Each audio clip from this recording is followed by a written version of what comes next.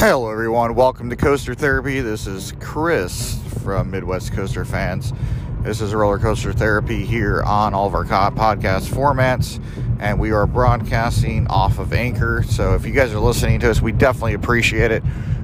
We are podcasting from the road, and we just got, we're almost back. Actually, I'm almost back. I dropped off Dustin. He came with me on the trip to Nickelodeon Universe. He's a member of our team as well. We had 5 members total. With that being said, we had a lot of fun down in Minneapolis-St. Paul area. We were down in Bloomington at the Mall of America. It took an 8-hour road trip. Yes, an 8-hour road trip up to Minneapolis. And boy, was that a long road trip. I'm not going to lie. So we had a lot of ups in the trip. I think we were kind of recovering on Saturday from the long drive, but it's definitely worth providing the content for you guys. And unfortunately, after this, we're not going to be doing anything until February, when we're going to be going over to Kentucky Kingdom and also to Cedar Point for their kind of winter maintenance type of deal down there. So Jacob and Dustin are actually going to winter chill out at Cedar Point, and I'm not going to any of that because I'm making a trip to Orlando to go to 3 different parks when we're down there. But anyways, they're going also to Kentucky Kingdom, which is Annika and Jacob, and that's going to be great, and that allows us to provide the content. This podcast is going up on January 12th, 2020. This is episode 2, or you could say episode 3 if you want to count what's going to be new for 2020, but this is episode 3 of this year, and I welcome you, and it's going to be a short one, kind of go over and over what to look forward to at Nickelodeon Mall of America. So when you get near the area, the parking is free. You're going to park in the garage. Nickelodeon Universe at Mall of America is actually located in the middle of the mall, so no matter where you enter from, you're going to go to the center, and that's where Nickelodeon Universe is going to be.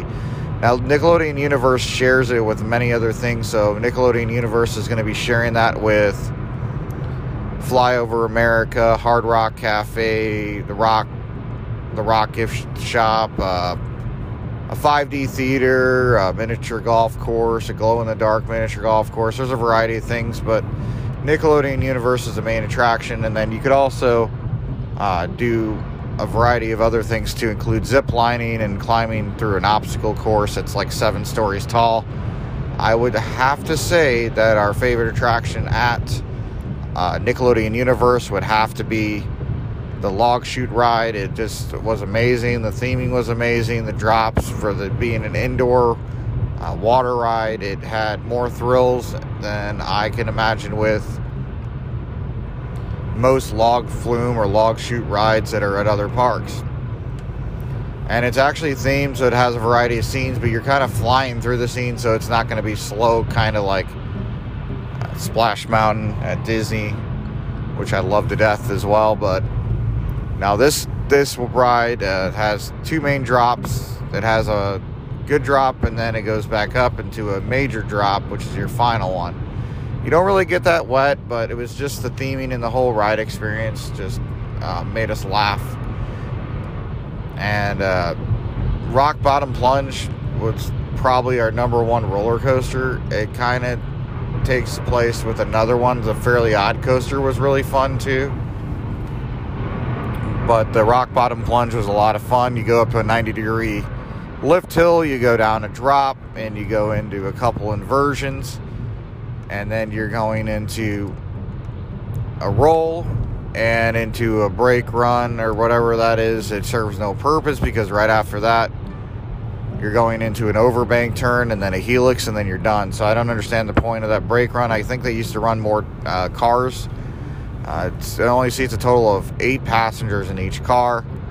They were kind of stacking it, and I kind of mentioned it in the video that I'm actually working on when I get home.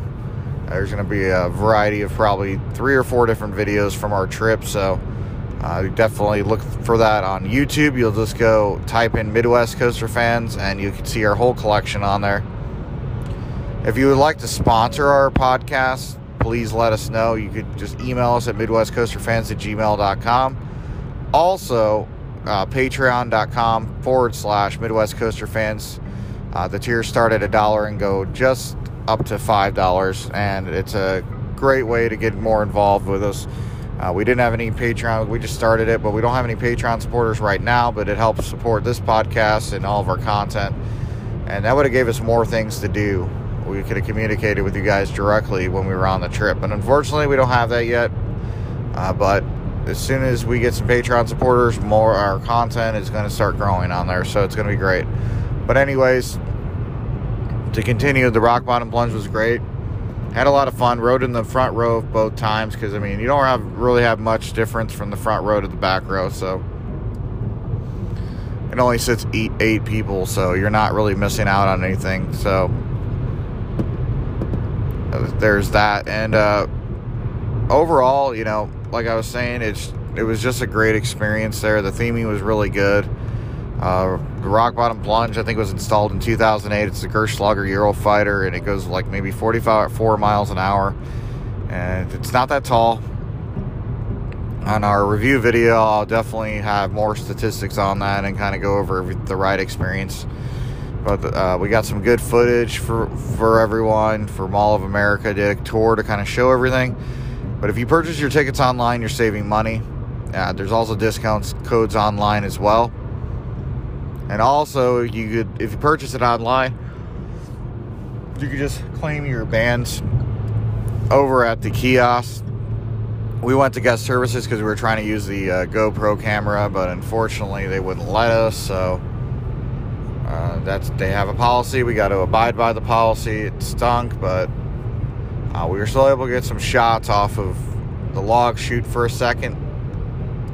We didn't do it enough to do anything, but it was kind of when it was turning the corner. Got some overviews of the park, so you'll see that in the videos as well. But there's a thing called Brain Surge, and that's an amazing ride as well. I forget who manufactures it, but it's basically a series of different vehicles that sit on these tires, and then you have this lever in the middle that you pull to push it forward or backwards. You control it. It was a really amazing ride. And you have a variety of other things at the park as well. Ride-wise, you have a kiddie section for Paw Patrol, and you have different themes. There's only a total of maybe 23 attractions, though, so if you're looking to go to a park that's going to keep you occupied, I didn't even sound right, occupied the whole time you're there, the whole time, 12 hours, it's probably not going to happen. What did work for us is the fact that we toured the park, rode a lot of rides, and then we toured the mall, and then we took a break, checked into our hotel, and then we came back and did the rest during the evening. And the mall itself has a lot of cool, unique things to check out, so if you get a chance to get up to Mall of America, check that out as well. For the Fairly Odd Coaster, it's a spinning type of a mixture of a Wild Mouse mixed with a couple other things. We really enjoyed it. First time we rode it, we got a little bit of spin action, but the second time we rode it, we got a lot of spin.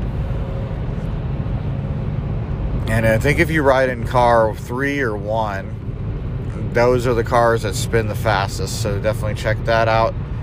And then they had a Zamperla type of, I don't know what you would call it, but it's kind of themed to the Teenage Mutant Ninja Turtles shells and stuff. I forget what they called it, but it was really good as well. You have to kind of figure out how you can turn it to the left, to right, to the left, to the right. You have to figure it out. It's a huge workout in my opinion, but it was fun. And then you have the Intamin coaster. I forget what the real name of it is. Blitz maybe. It's kind of like the one that you can find at Cedar Point. It just doesn't have the tall spikes on it. And it was a lot of fun as well, but it's set up like a skateboard, so each ride vehicle holds 8, so a total of 16 per ride, and it goes up a U-shaped track up to the top and then back down, but it was a lot of fun with the spinning involved and all that. Orange Streak was closed, so we didn't get a chance to ride that. We didn't get a chance to sample any of the food inside the food court because we went to Wahlburgers, so we were able to eat somewhere else. But you could actually add that onto the band and it's a meal pass. In my opinion, I don't think it's worth it because it's a lot of like, you know, basic food. So I would just go somewhere else in the mall and eat. Because, I mean, it's not that far. You could literally go up the elevator and you're right there. And then the food court in some spots has an overlook of the log chute ride. So that's also great. Unfortunately, I didn't get views from it when I filmed the footage. And I kind of wish I would have got views from that area. They have a Ferris wheel also that overlooks the park, a zip line that goes over the park, but that's extra. That's like $17 to do that extra attraction.